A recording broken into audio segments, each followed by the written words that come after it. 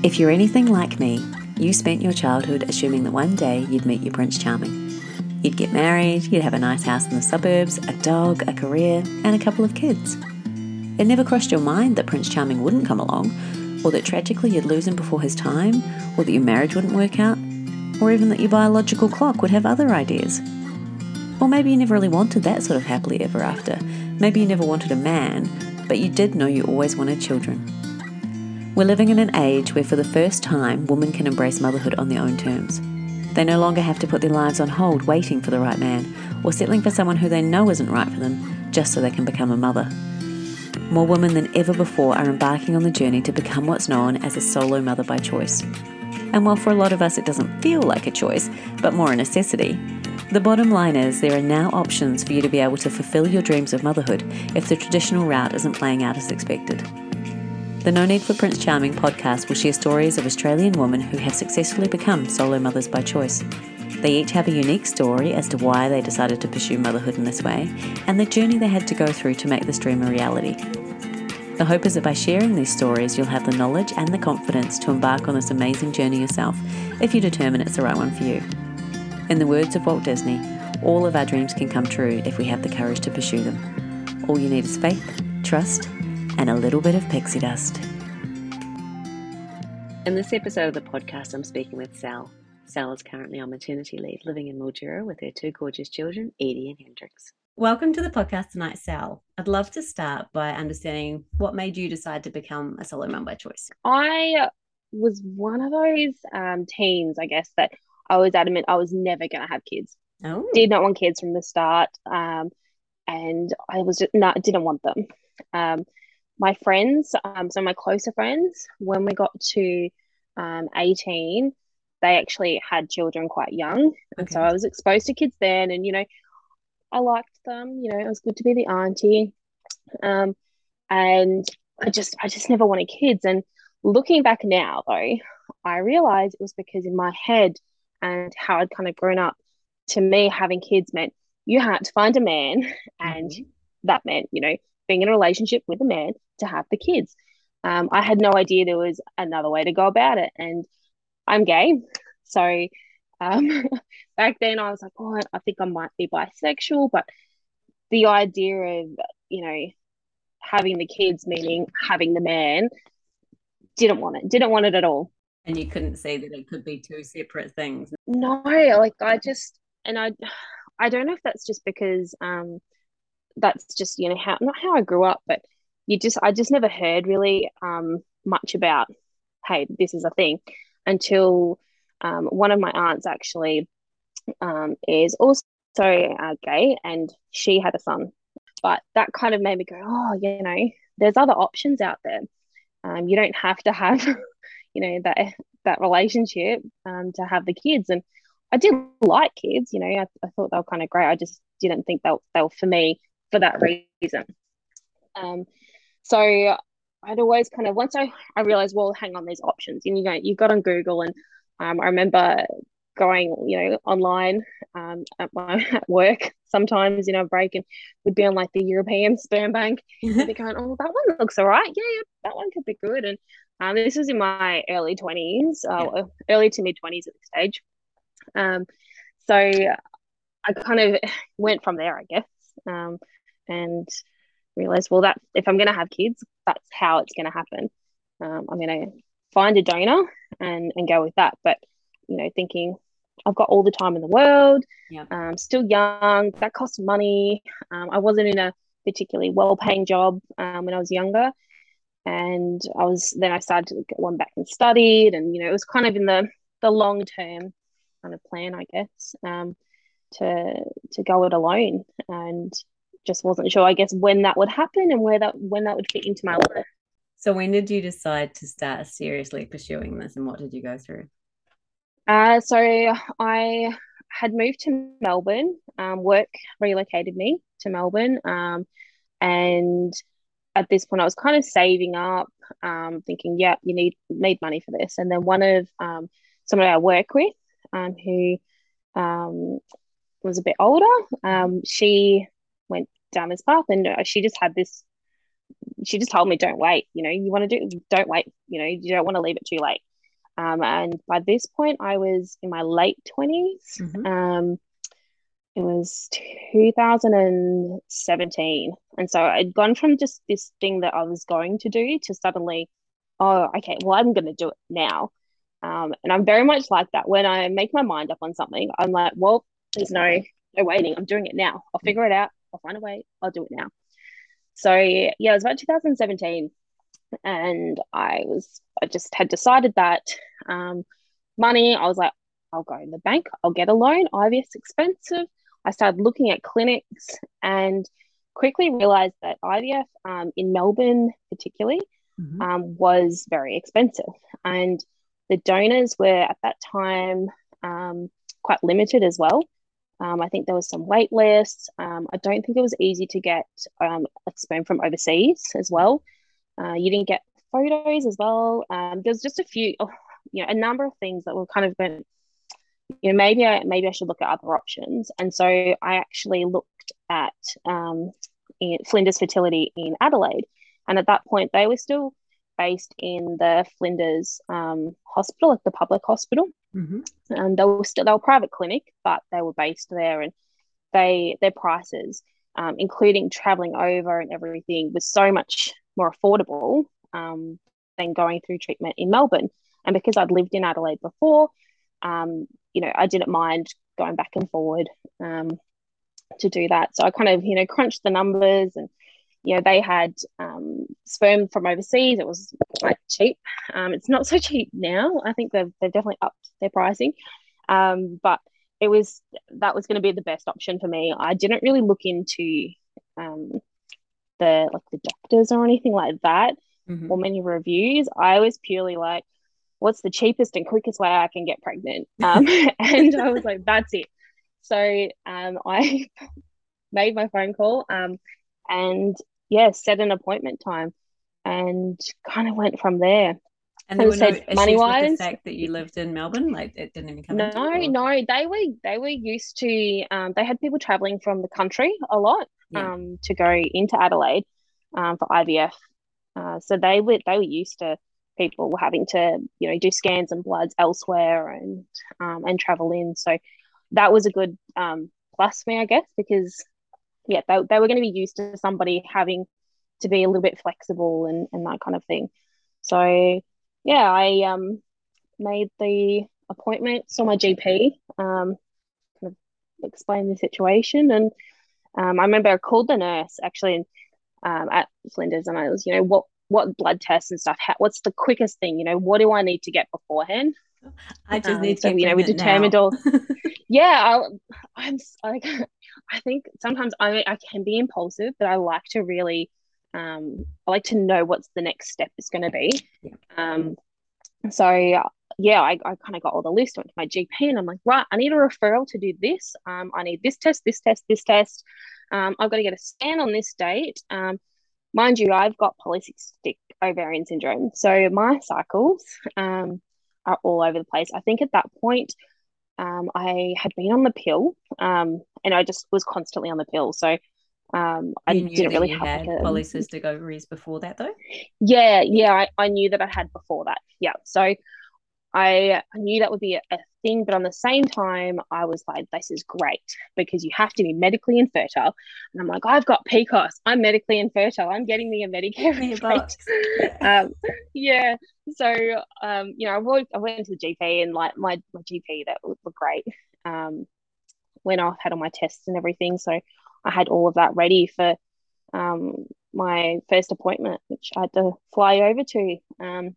And actually, I timed my counselor appointment as well to be the same day as the specialist appointment, so I could Right. just knock that out too. Um, so Very yeah, efficient. Yeah. I'm a bit of a planner. I can be impulsive, but I'm an impulsive planner as well. So I'm like, yeah, get this done, this date. Yeah, so I flew over. It was a very brief consult. I think because I went in with the mindset, like I'd done research. I knew that I wanted to do IVF, because I've got PCOS. Trying to get pregnant with IUI, I think was going to be a bit too hard, and he agreed straight away. Mhm. Um, he agreed, yep, PCOS, medically infertile. Had a brief discussion, I think, on like medication and like what happens. With that clinic, you deal with the nurses a lot more than you deal with the doctors, like the Yeah. specialists.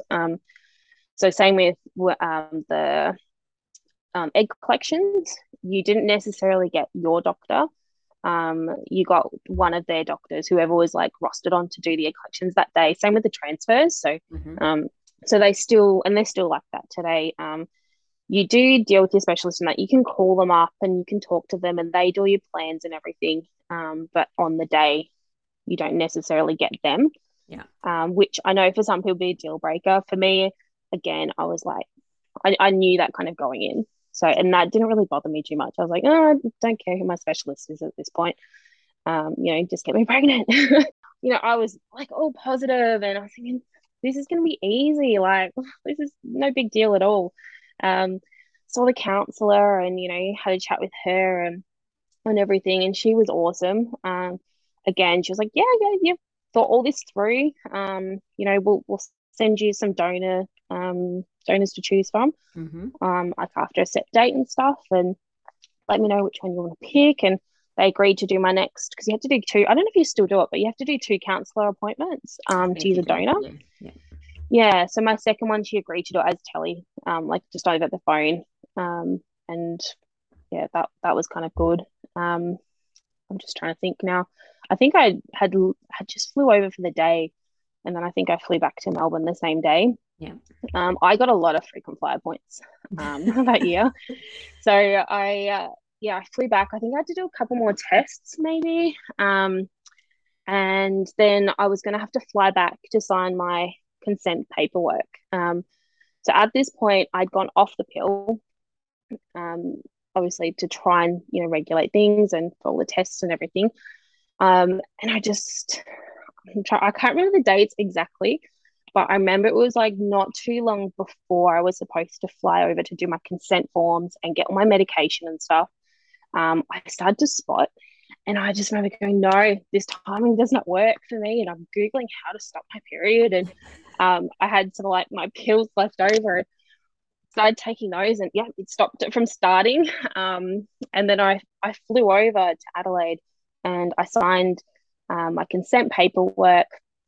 And I thought, yep, we're all good now. And then my doctor's like, now have you booked in to see the anaesthetist? Because I'm a bit bigger, but I also have something called sarcoidosis. So Mm. I've had issues with like granulomas that have grown in my lungs before. So because of that reason, they wanted me to speak to the anaesthetist beforehand, to kind of get his sign off to say, yep, he's going to be all good. Um, I had no idea about that, and all I could think was, oh, okay, well, how do I do that? And I said, well, you can never get in the same day. Like you've got to look ahead for that kind of thing. And I was like, well, can I try? So the nurses, bless them, they got on the phone, and we were at one clinic location, and the anaesthetist was at the hospital, the public hospital. So very, very busy, of course. Yeah. And they got on the phone and explained the situation. And I was flying at 5 o'clock that day, and somehow they got me an appointment. So I jumped in an Uber, went all the way over to the hospital. I stopped on the way. I got a big box of chocolates. I took them into like the ladies at the desk, and I was like, "I heard you got me in. Like, here's some chocolates. Thank you so much." And they're like, "No problem. Oh, you're lovely. Here, off you go. Go see him." So I didn't have to like wait. He had a chat with him. He said, no, it's all good. Jumped back in the Uber, off to the airport to catch my flight. And I picked up my medication, like my drugs and everything up to the cycle at this point too. So I had those in a little freezer bag from the chemist. So yeah, it was very much a whirlwind day, but I was like, everything's just falling into place. It's all going to meant to happen. And then the next day, my period started. So I was able to book on like straight away. And I'm thinking, yes, the universe is shining on me, think baby, get baby.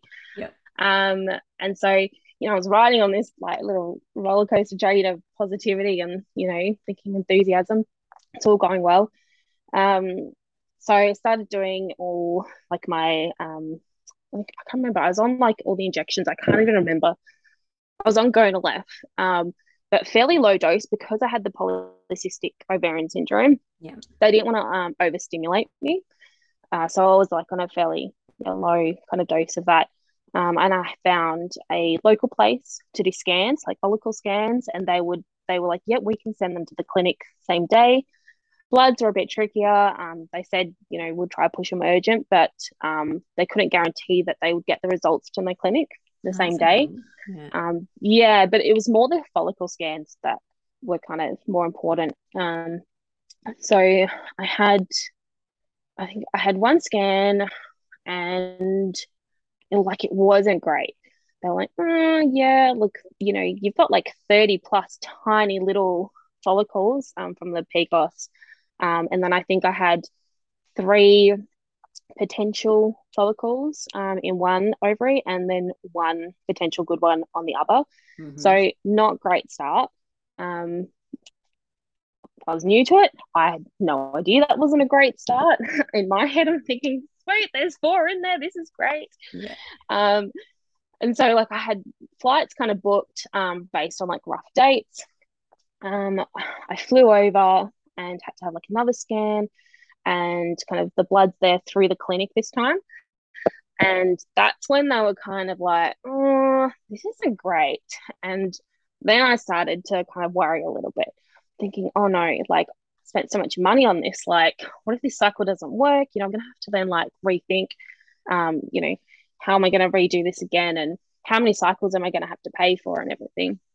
And so my positivity started to kind of go down a little bit then. And I actually used the Facebook groups.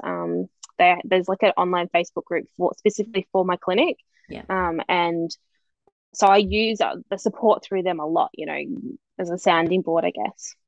And so I had to have another scan and more bloods in a couple of days. And there wasn't much improvement. They'd kind of grown a little bit, but not much. And so the nurse then, she was like, oh, look, they're probably going to cancel your cycle. And that was like devastating. I was like, well, okay, well, what happens then? And she goes, oh, well, I can't talk to you about that. She wasn't my favorite nurse. So off I went, like convinced it was over before it even kind of fully started. And then I got a phone call saying, no, keep steaming, come back for another scan in a couple of days. So I went back. The 4 follicles had grown. There was only 2 really that they were like at the ideal size, I guess. But they said, look, this is it. We're going to do the trigger, and we're going to try.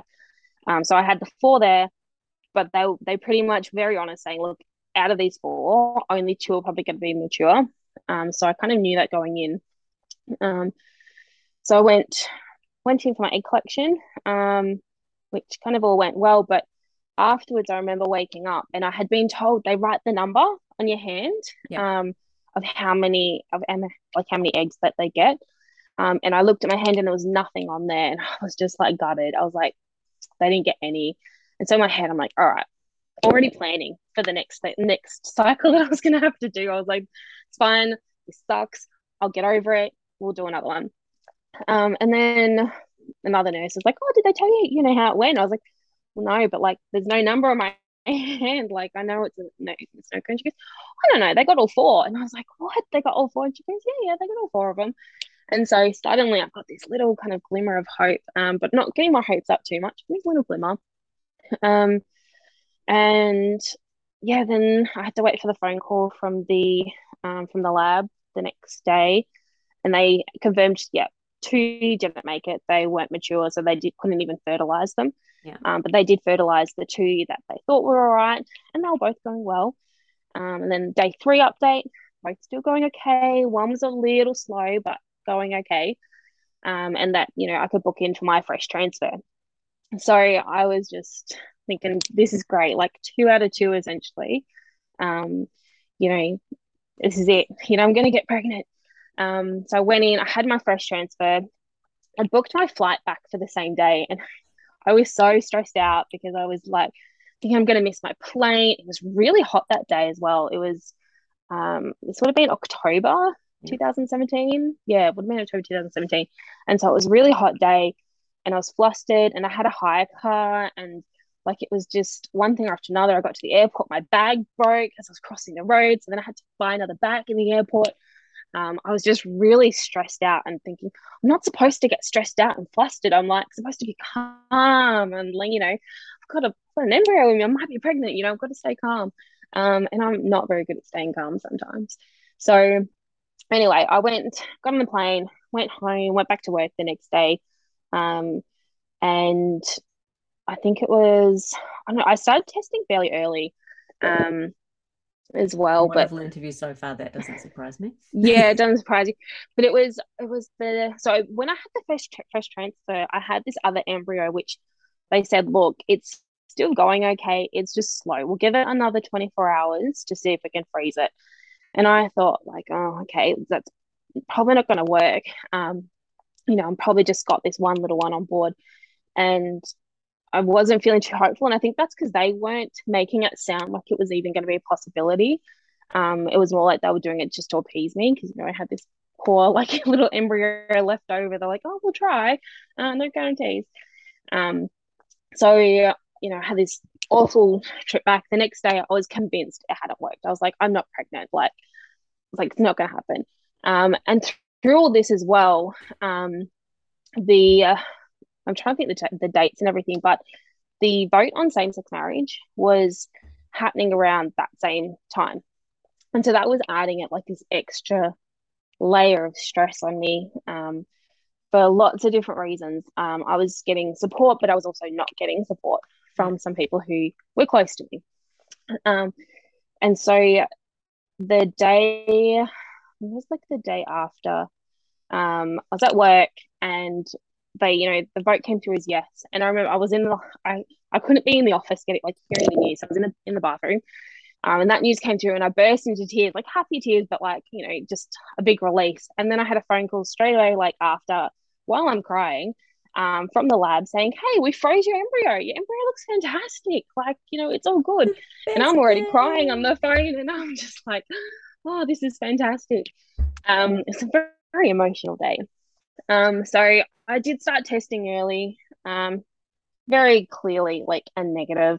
I think my period even started. Like I was still taking all the pessaries, but my period still started, and so like I knew I was out for that Yeah. one. So that that sucked. But again, I had this one embryo, and I'm like, that's gonna be the one.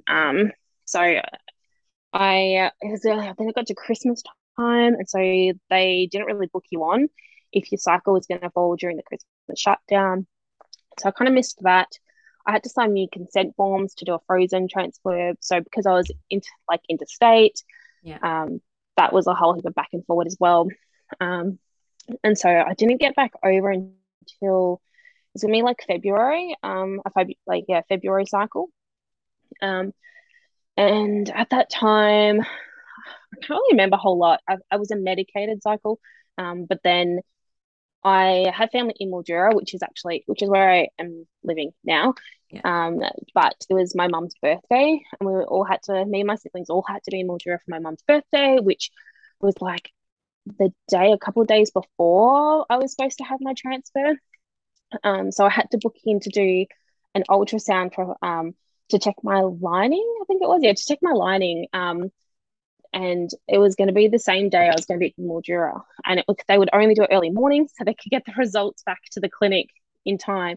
So I had to leave Melbourne at like 2 o'clock in the morning, drove down because it's a decent drive, drove from 2 o'clock in the morning, um, got to Mildura like straight and had my ultrasound, and then had all the birthday stuff with my mum and was told, yep, your lining's great, you can come and do your transfer on this date. So off to Adelaide I went. I booked a hotel room this time for like a couple of days. I think it was after my transfer because I was like, I'm not rushing. Yeah. Learned my lesson the first time. I need to stay calm, cool, and collected. And I had my transfer. And yeah, I did just that. I enjoyed myself. Went saw a comedy like with a friend. Like it was like a good experience. compared to the first transfer, which was very rushed and flustered. Um, so I went, yeah, flew home again, earlier testing, and about 5 days after, I got a positive.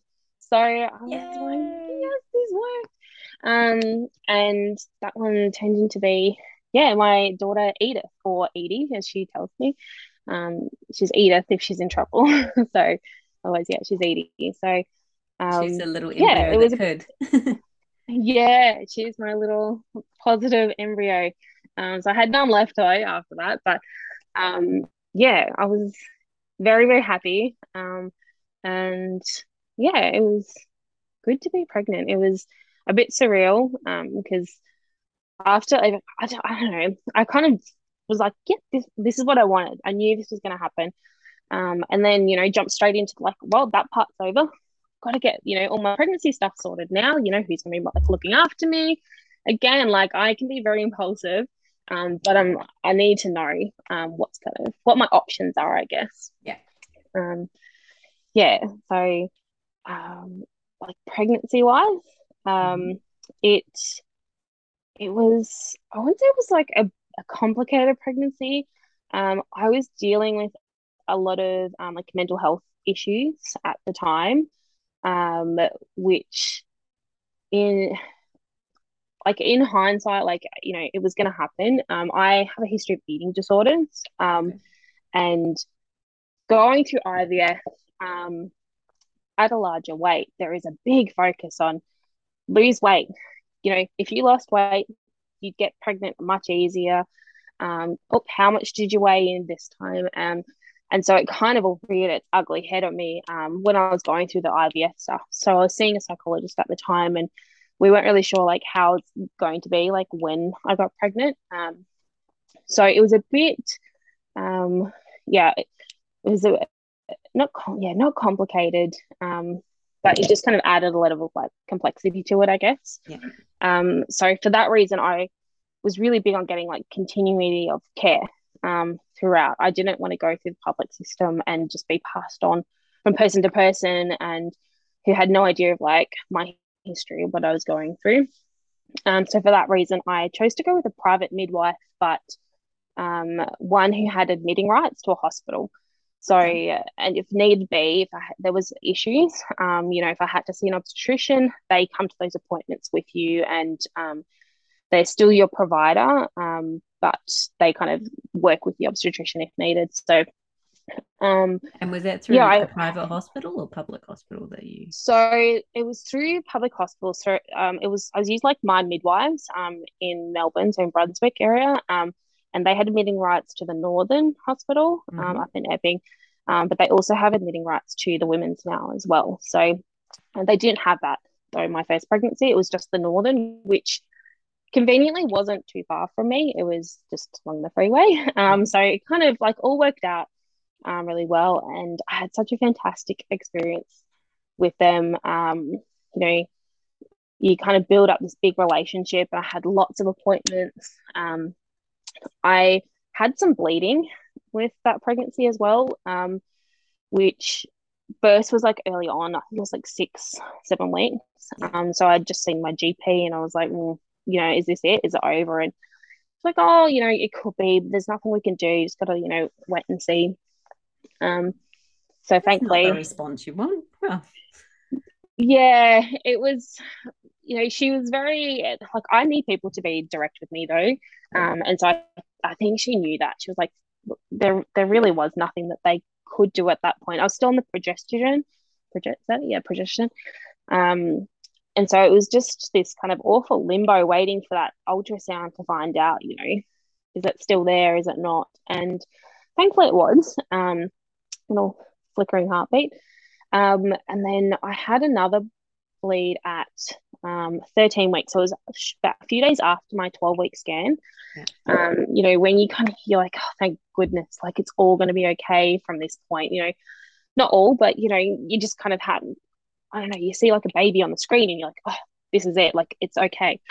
And then, yeah, I had a big bleed, and I was convinced like that was it, it's over. But it turns out I had a subchorionic hematoma, Hmm. um, which is like a little bleed that's, well, little to big, as I found out, that sits kind of where the placenta is, or partly behind the placenta. And so there was like, yeah, there was risk associated with that, but um, thankfully, like for me, that the big bleed was that bleed actually kind of going away. Yeah. So it was really, really stressful though. Um, you know, just kind of sitting there like bawling my eyes out, thinking, well, this is it, this is over. Now I'm a statistic. It's just all the things that rush through your head. Um, and then to kind of be, oh no, it's okay now. And my midwife was fantastic, kind of helping me through that. So yeah, it was, everything else was fairly like straightforward. It just was a very long pregnancy. I cook them long, as I now know. And towards the end, my midwife actually had personal reasons and had to leave the clinic. Oh Um, no. so I think I was nearly full term, and I got told, look, your backup midwife is going to be your main midwife. And that was a bit of a kick because, like, by this point, I think I was doing like 39, Yeah. 39 weeks. And so this person who I'd built all this trust and this relationship up with to, help me through labor, was gone. And I've got this other person who, I'd seen her a few times before and, we got on. But it just, yeah, it wasn't ideal. I'd always planned to like go to hospital to have the baby. In my head, I was like, oh no, I'm not having like a home birth. Yes, I want the midwife, um, but I'm having, a hospital birth in case something goes wrong. So, yeah, my waters broke. Called the midwife. I was like, what do I do? um, because like at this point, I hadn't thought like, what happens to my waters break at night? And I was like, what? I don't know what to do all of a sudden. Anyway, she's like, oh, go back to bed. Like, it's fine. So I went back to bed, with a lot of towels and everything kind of everywhere because my waters were still breaking. Oops. Um, and yeah, she called me the next morning. She's like, anything? I was like, a few cramps, but nothing really started. And, we had to then talk about like how long we're going to wait. I think if you go through like the hospital system, the public system, at least, they're very strict on like, you hit like 24 hours, I think it is. And then it's like, yep, you've got to go in. So having the private midwife, I got a really good education actually, in tests and not just pregnancy, but like the tests that are done, why things are recommended, why some things are just done by default, but not necessarily, you don't have to kind of do the default, if you don't have to or you don't need to. So I was able to have a lot of say, I guess, in the way Yeah. that my care went. But everything got to be my decision. They educated me, but they said, "Well, this is your body, your labor, everything's like you get to decide. You can opt to not do this, or you can opt to do it." And it didn't matter what I decided on things; they were never judgmental. They would just give advice. And if I said to them like, "Well, what would you do? Like, what do you think? What should I do?" If I ever had that moment, they would be very honest with me. I really didn't want an induction. So I just was so against it. And I ended up having an induction because, as I said, my water's broken, nothing happened. She was not coming out. So at that point, I'd kind of said, well, I'll wait, 24, 30, 36 hours, I think it was. Yeah. So I think we waited like that whole day, and nothing happened. And I was like, all right, yeah, book me into the hospital. So she called up the hospital, and of course, they got really busy all of a sudden. So I was supposed to go in like in the morning, and then they had no room for me. And so 11:30, they had a room, and so off my midwife, and of course, because she had admitting rights. So at this stage, I had not met really anybody at the hospital. I did like a hospital, like a tour, so I Hmm. got to see, where I'd go and everything. So went into the hospital. Straight away, like started up because my waters are broken away, started up the drip. Um, I had antibiotics put in as well because like my waters had broken for like a day and a half at that point, I think it was. And then like it happened, like everything kicked off really quickly. It was, yeah, I went in 11:30 and then she was born 11:50 it's 11:54 that night. So I had like 5 hours, I think, of active labor, um, which for a first is pretty quick. So yeah, popped her out, big baby, 4.41 kilos. Ow. Yeah, look, I kind of knew like throughout the whole pregnancy, like my midwives were very clear, like they didn't like to tell people you were having a big baby because they were like, well, if you're having a big baby and you don't have gestational diabetes and like everything's kind of in proportion, it's no big deal. People have big babies. Like some Yeah. people, someone's gonna have the small baby, someone's gonna have the big baby. They don't believe in telling people you're having a big baby because they don't want that like psychological pressure. Holy shit, like I'm pushing a 4.4 kilo baby out. Yeah. So I'm glad they didn't tell me that, but like at the same time, I'd seen the scans. Like they tell you the little percentage things on there, so I knew she was big. And by the end, like I was popping.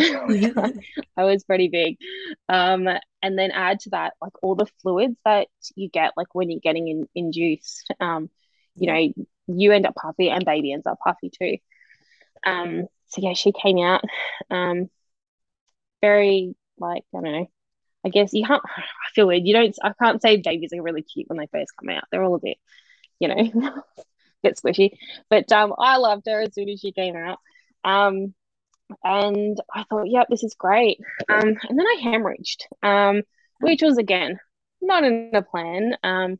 So I had like they had the injection to get the placenta out because it wasn't coming out. And all this happened like within a really short time frame. And I had my baby sister. She was there with me. She was like my support person, but really she just kind of was in the corner chatting to the midwives, and I just did my thing. And yeah, I started bleeding. Like the placenta came out, and just yeah, the midwives kind of. I had my backup midwife had come in at that point as well, like my second backup. And they were kind of like, "Oh, look, you're getting like this is not good at the moment," and so they pushed the buzzer. And suddenly, like they explained to me, they're like, oh, "Look, we're gonna have to push the buzzer. The lights are gonna come on. The room's gonna fill with people." So they really like prepared me, and I'm like holding my baby, going, "No worries. Like, do what you got to do, people." Like looking at my baby, thinking, like in the back of my head, I was like, "Oh, this is not good." But like I didn't care. Like I had my baby. Um, so they did that, push the button. Obstetrician, midwives, like all rushing in, lights on, trying to get another, IV, all TV drama type thing. I had like midwives pumping on my stomach.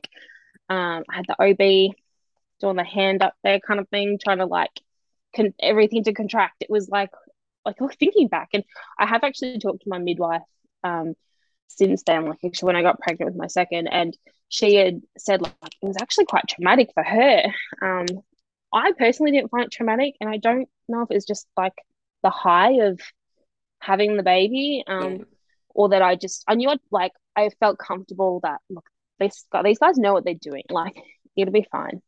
I was a bit more worried about my sister, because I was like, oh my god, she's never gonna have children if she sees this, and like I need cousins.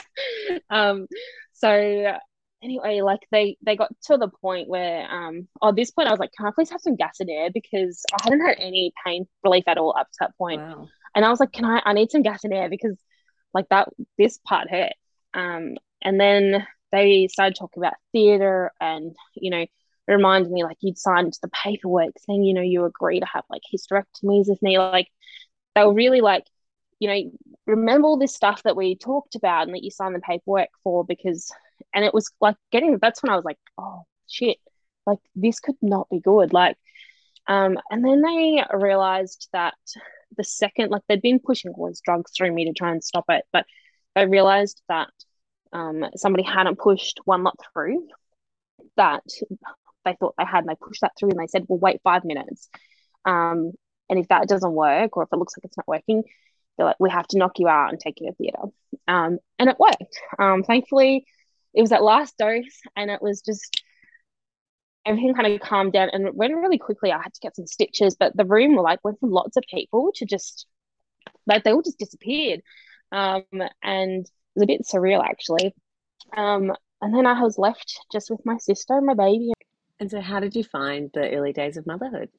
It was a bit of a blur actually in like that first thing, but like my daughter, she had tongue tie and lip tie So feeding, like breastfeeding, I was very much like, I'm gonna breastfeed. Like I just had in my head, like, I'm gonna do it. Like whatever it takes, I'm gonna do it. Yep. And so because I had lost all that blood, because I had PCOS, because I also have like insufficient like breast tissue, like or glandular tissue, it's called. I had all this stuff like stacked against me, and so my milk didn't really come in. And she lost over 10% of her body weight, which part of that would be fluid, but also part of that was like she wasn't like getting anything from me. Yeah. And so I went and got like the tongue tie and the lip tie lasered. So that was So I got that identified pretty sorted. early then. Yeah, so my midwife, because she was coming, like she was at my house every day for the first week essentially, and then it's like every second day, and then when I was finally let out of bed, then I went to them. Pretty much I saw her for like six up to the 6 week mark, um, and so it was like identified really early, and she, she's told me the options, and because I was having these feeding issues, I was like, yeah, we'll go do it. So I did that. It was awful to. I don't think they let parents like take the kid in now. I think like they just take your baby away and go and do it, and then give your baby back like with it done, because like I felt awful doing it, having it done to her. But it did make a huge difference. But I was also having to like pump every 3 hours, so it was just like feed feed her, give her a top up that had pumped, and like repeat that every 3 hours. Exhausting. So it was good. It was a good thing I was staying in bed, because like that's all I was doing. Yeah. And yeah, it was just this like kind of cycle thing. But once I kind of got past that initial couple of weeks, and she started to feed a bit, and like started putting a bit of weight on very slowly and not much, but she was putting weight on, and she started off such a chunker. It didn't really, nobody was really concerned. They're like, oh, she's fine. Like, look at her, she's huge. Like, she's fine. Um, and I got discharged from like my midwife, and then passed on to like the local council, like the mental, what is that, the Maternal office. MCHM. Yep. Yeah. So, and my local one, look, um, she's probably great for some people, not for me. Um, didn't tell me what I wanted to hear. If I had concerns, it was like, oh no, the baby's fine. So I didn't really feel listened to, which is Right. what I had with my midwives. And then yeah, it was very, very different experience to go from kind of feeling cared for and listened to and acknowledged and educated on things to being the opposite. Like, well, the paper says do this, this, this, so therefore do this, this, this. Like, there's no exceptions. There's no like, you got to follow this routine. Like, you're not following the routine, well, you're doing it wrong. Yeah. So it wasn't a great experience. But I did get out of it the mums groups, which I went into like this mum group. Like I was so like pumped for this. I went in, we had to introduce. I'm like, hi, I'm Sal. I'm new to Melbourne, so I have no friends. I drink coffee. I like to go on walks. Who wants to be my friend? Essentially, like I was like, hi, like you guys are not going to get rid of me now. I was really, really annoying actually. But I made some really good friends out of it. I wasn't from Melbourne. Like I moved there and I went to work every day, and then I went home and went to work and home. So I didn't really make like a network of people. So it was really important for me. Like once I had my daughter, right, I need local friends, I need mum friends and everything. So I built up that little support network with them. And then like with the daycare as well was close to work, and um, yeah, it was just that was like it was actually really, really good. I missed that from my first. Don't have that with my second, but I missed that with my first. So yeah, she had all these feeding issues that actually continued on. I ended up having to see like a private lactation consultant, um, and I ended up going and getting donor breast milk as well. Okay. Which yeah, I not that I wasn't against formula, but I was like, well, what other options are there? Because like I just had in my head like, well, I'm making milk, like just not quite enough. And I was doing everything I could. And the lactation consultant said to me at this point, because my daughter had like she'd dropped down, like, she was born like up on like the 95th percentile or something. And by this point, like, I knew like there was still something wrong. And I was like going and telling, the nurse, the local nurse. she's not gaining weight, like something's not quite right. And oh no, she's fine, it's fine. Anyway, she dropped like her percentiles and she was like down to like 20th percentile or something, Oh which wow, that's huge. is a big jump from like Yeah. up here down to here. And so that's why I went into like the private lactation consultant. And she was like super helpful. And I'd seen doctors as well at this point, and everybody was like, no, no, baby's fine. Like she's all right. And I'm like, she's not all right, guys. And yeah, she's like, you're gonna have to do either formula or donor milk. And so I was like, tell me about this donor milk. So I actually went back to my mum's group and I was like, hey, I know you pump. Do you have any milk I could have? So I got some like milk from like one of the mums in my mum's group, and then also like from Facebook groups as well. I was like, yeah, sorry, got donor milk and to do top ups essentially. Because I was pumping and I was getting nothing. I was making like enough to kind of feed her, but I did start solids quite not early, but like five. I think that's just 5 months maybe. I was like, right, I need to start solids. I was on Metilium as well. I forgot about that. It was an awful drug to help make more milk. And it worked. So I like kind of was aiming for this line. I was like, I just got to get to this line, get her on food, and then she'll be all right. And she was. As soon as she started food, she chunked right up. Like, and she's been back at those the top percentiles for a long time now. And she cried a lot. She just like it.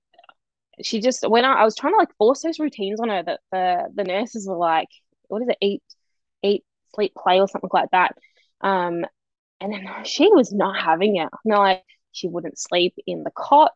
That ended up being really good for storage because she was not having it. I didn't want a bed share because I was so like terrified that like something bad would happen. And then I just got information. I was like, well, if you do this way, look as an option, because I was falling asleep with her, like holding her up, and she was screaming. My neighbor was texting me, like, "Are you okay? Do you want me to come over and help?" Like, because she could hear her screaming. And it just wasn't like, yeah, it wasn't great, like in those initial kind of like months, I guess. But I went to like a sleep settle class thing through that, like the private midwife place ran. And I went to that, and like it just changed my whole mindset on it. And I just was like, why am I forcing this on this kid who didn't read all the books? Like, she doesn't know she's supposed to be doing this. Why am I trying to like make her do this thing when she obviously does not want to do it? And so I stopped trying to do like nap times and set bedtimes, and I co-slept. I anytime she was upset, like on the boob, like I don't know how to parent without breastfeeding. Like I just don't know how to do it. Like, you're upset, boob. You fell over, boob. You're hungry, boob. Like, So once I did that, I really just like parenting for me like was really smooth sailing after that. Um, it was just was a great kid. She was really switched on. She kind of made it easy for me after I just stopped and listened to what. Yeah, like I listened to what she needed and what she wanted. So yeah. Anyway, it was like a breeze, and I was adamant I was only having one. I was like, no, I'm not having two kids. One's enough. Like, can't go another one. And obviously, I have another one. You have another So one. I have another one. Again, the impulsivity of my brain kind of steps in a bit. So I COVID hit when she was born November 2018. And then COVID hit when she was like one and a bit. At some point, I went and I held a friend's baby. And it's really random. And I was like, I held this baby and I was like, oh, I think I need another one. um, and like that was just, I don't know if I was like had been thinking that much, but like I'd sold a lot. All the baby clothes were gone. Like, You really the weren't baby having stuff is another one. gone. I was not having another one. I was like, no, not doing that. Like I made my mind up. And then I held this baby and I was like, oh shit, I think I need another baby.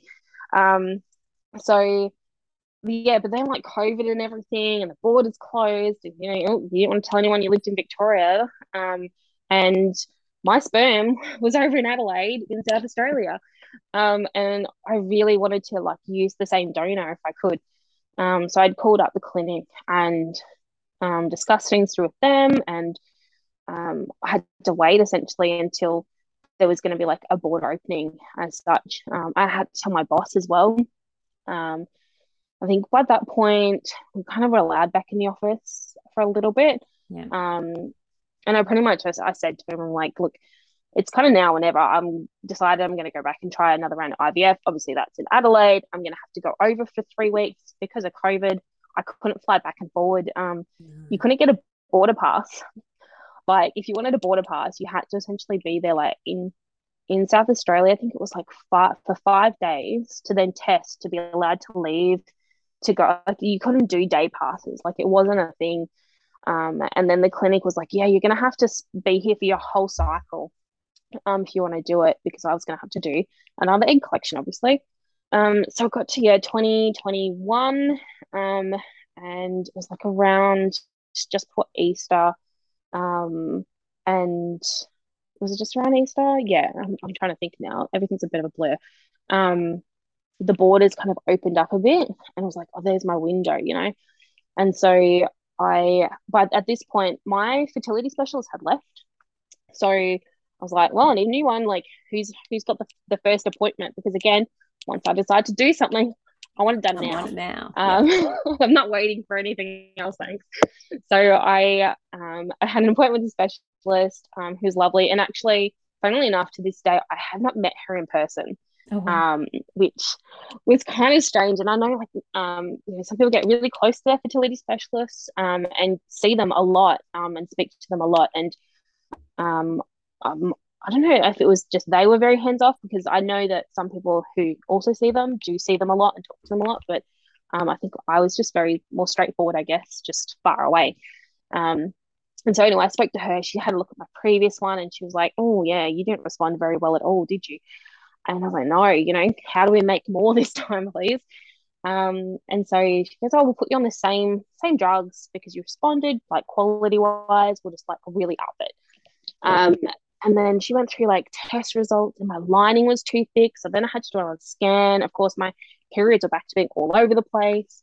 And so it was kind of like all dragged out a little bit. And then I had this window where I was like, right, I booked in 3 weeks at a caravan park. My period started, off I went. I had to change the dates actually once or twice with the caravan park, because trying to figure out like when my period would start so I could book in advance was really hard. But yeah, packed my daughter and me up in my little car and chuffed off over the border for the first time in a while, and settled in at a caravan park. And I was working as well at the same time. So I didn't have that whole 3 weeks off work because I was very conscious that I would need my annual leave at later dates probably. Yeah. So I was working, going to appointments, and then my mum actually came over to Adelaide as well. So she's in Mildura, and she was allowed to kind of come to Adelaide, which is a real help, because then I needed somebody to pick me up from the hospital. I needed somebody to watch my daughter.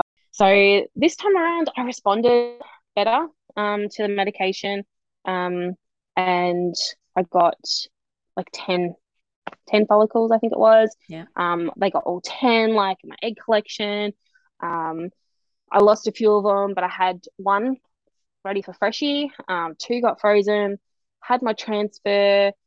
Drove home that same day, like back to Melbourne, feeling super positive.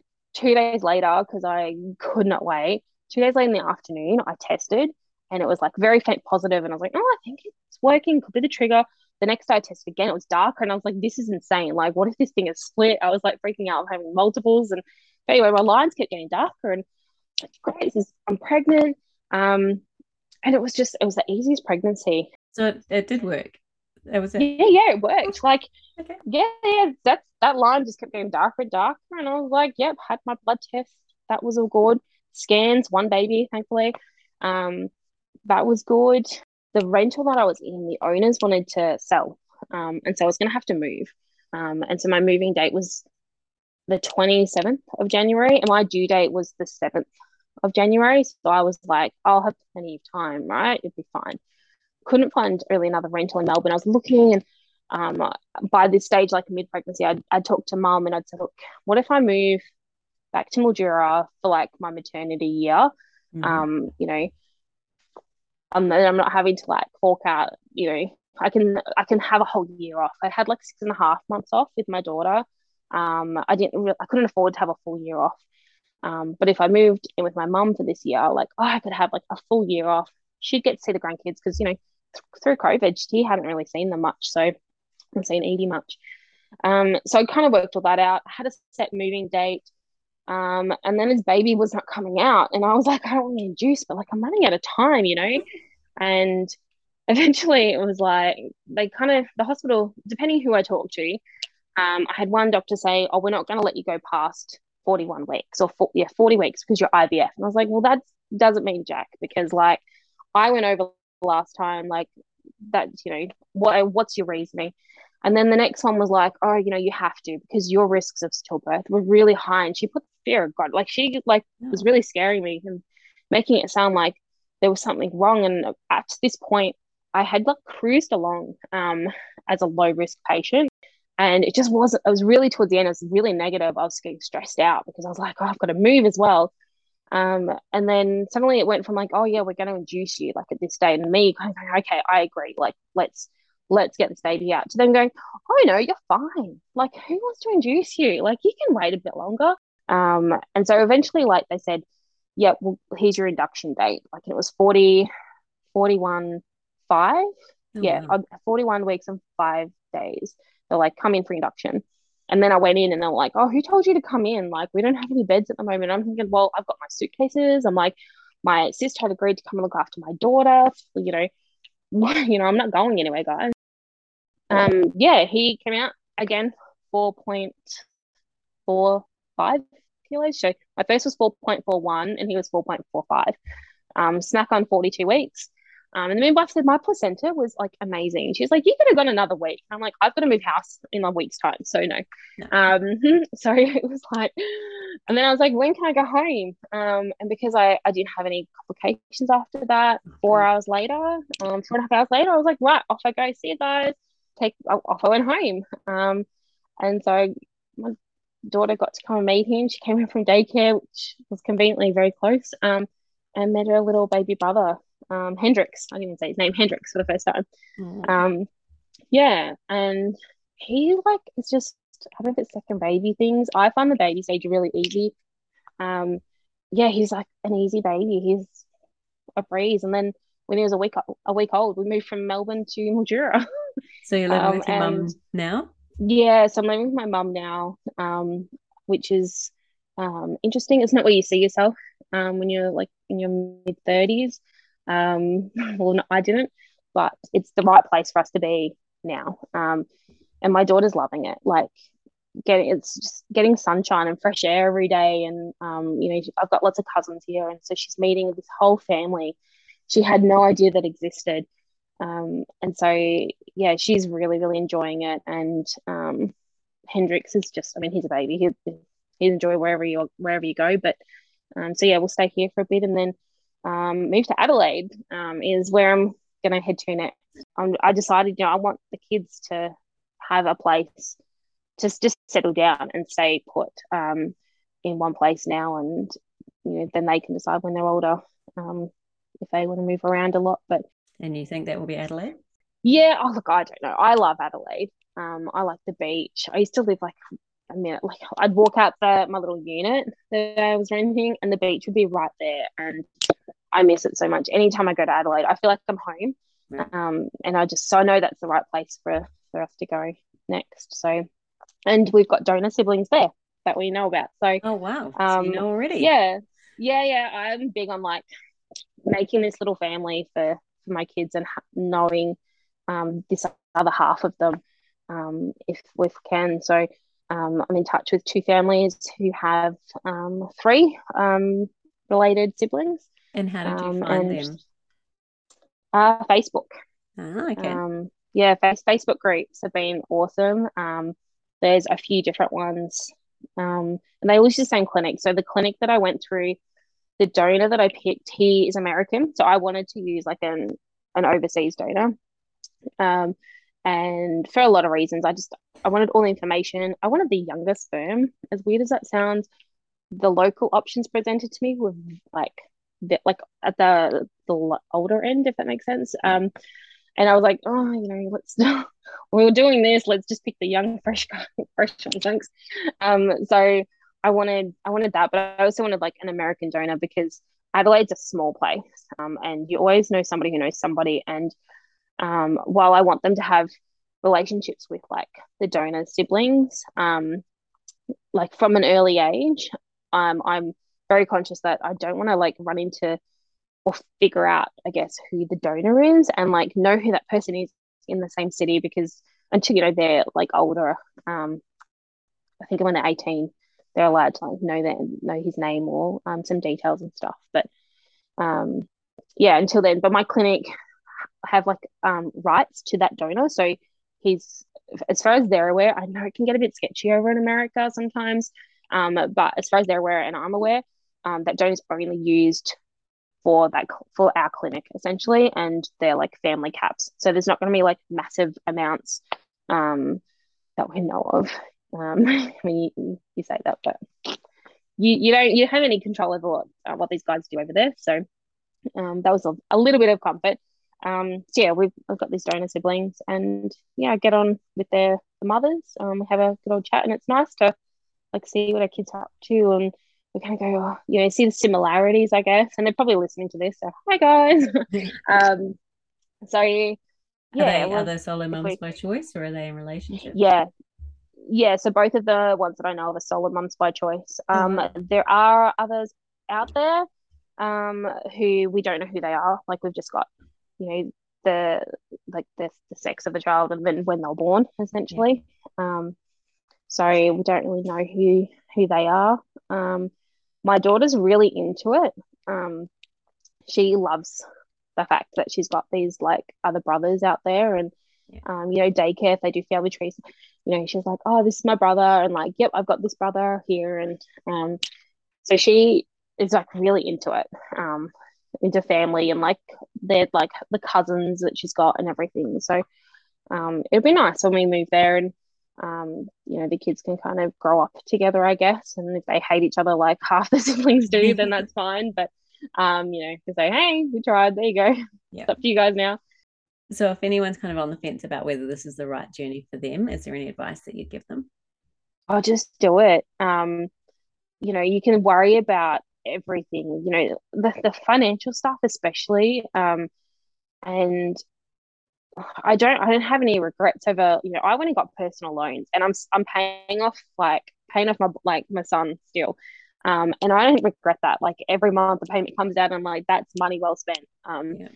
So there's ways to get there, and you don't have to have everything. And I've got friends who are single mums and not by choice. And they are much worse off than me financially, and just with how their lives have kind of gone, and like I've talked to them, I know they would agree with me on it, but their kids are awesome, and they're like, they can still provide for their kids and give their kids what they need. So don't think that if it's something you really, really want to do, and you ask, running out of time, we're all on time limits here, and I think COVID's kind of proved that anything can happen at such, like, click your fingers, you can wake up the next day and something awful's happened, and you might miss your opportunity, I guess. So if you really want to do it, like, go do it. Like, there are ways to get what you want with it. So don't kind of wait for everything to be perfect and to be right, because that doesn't necessarily mean it's ever going to happen otherwise. That's some pretty wise words to end on. So thank you so much, Sal, for sharing your story. I can't wait for everyone to hear it. No worries. Thank you.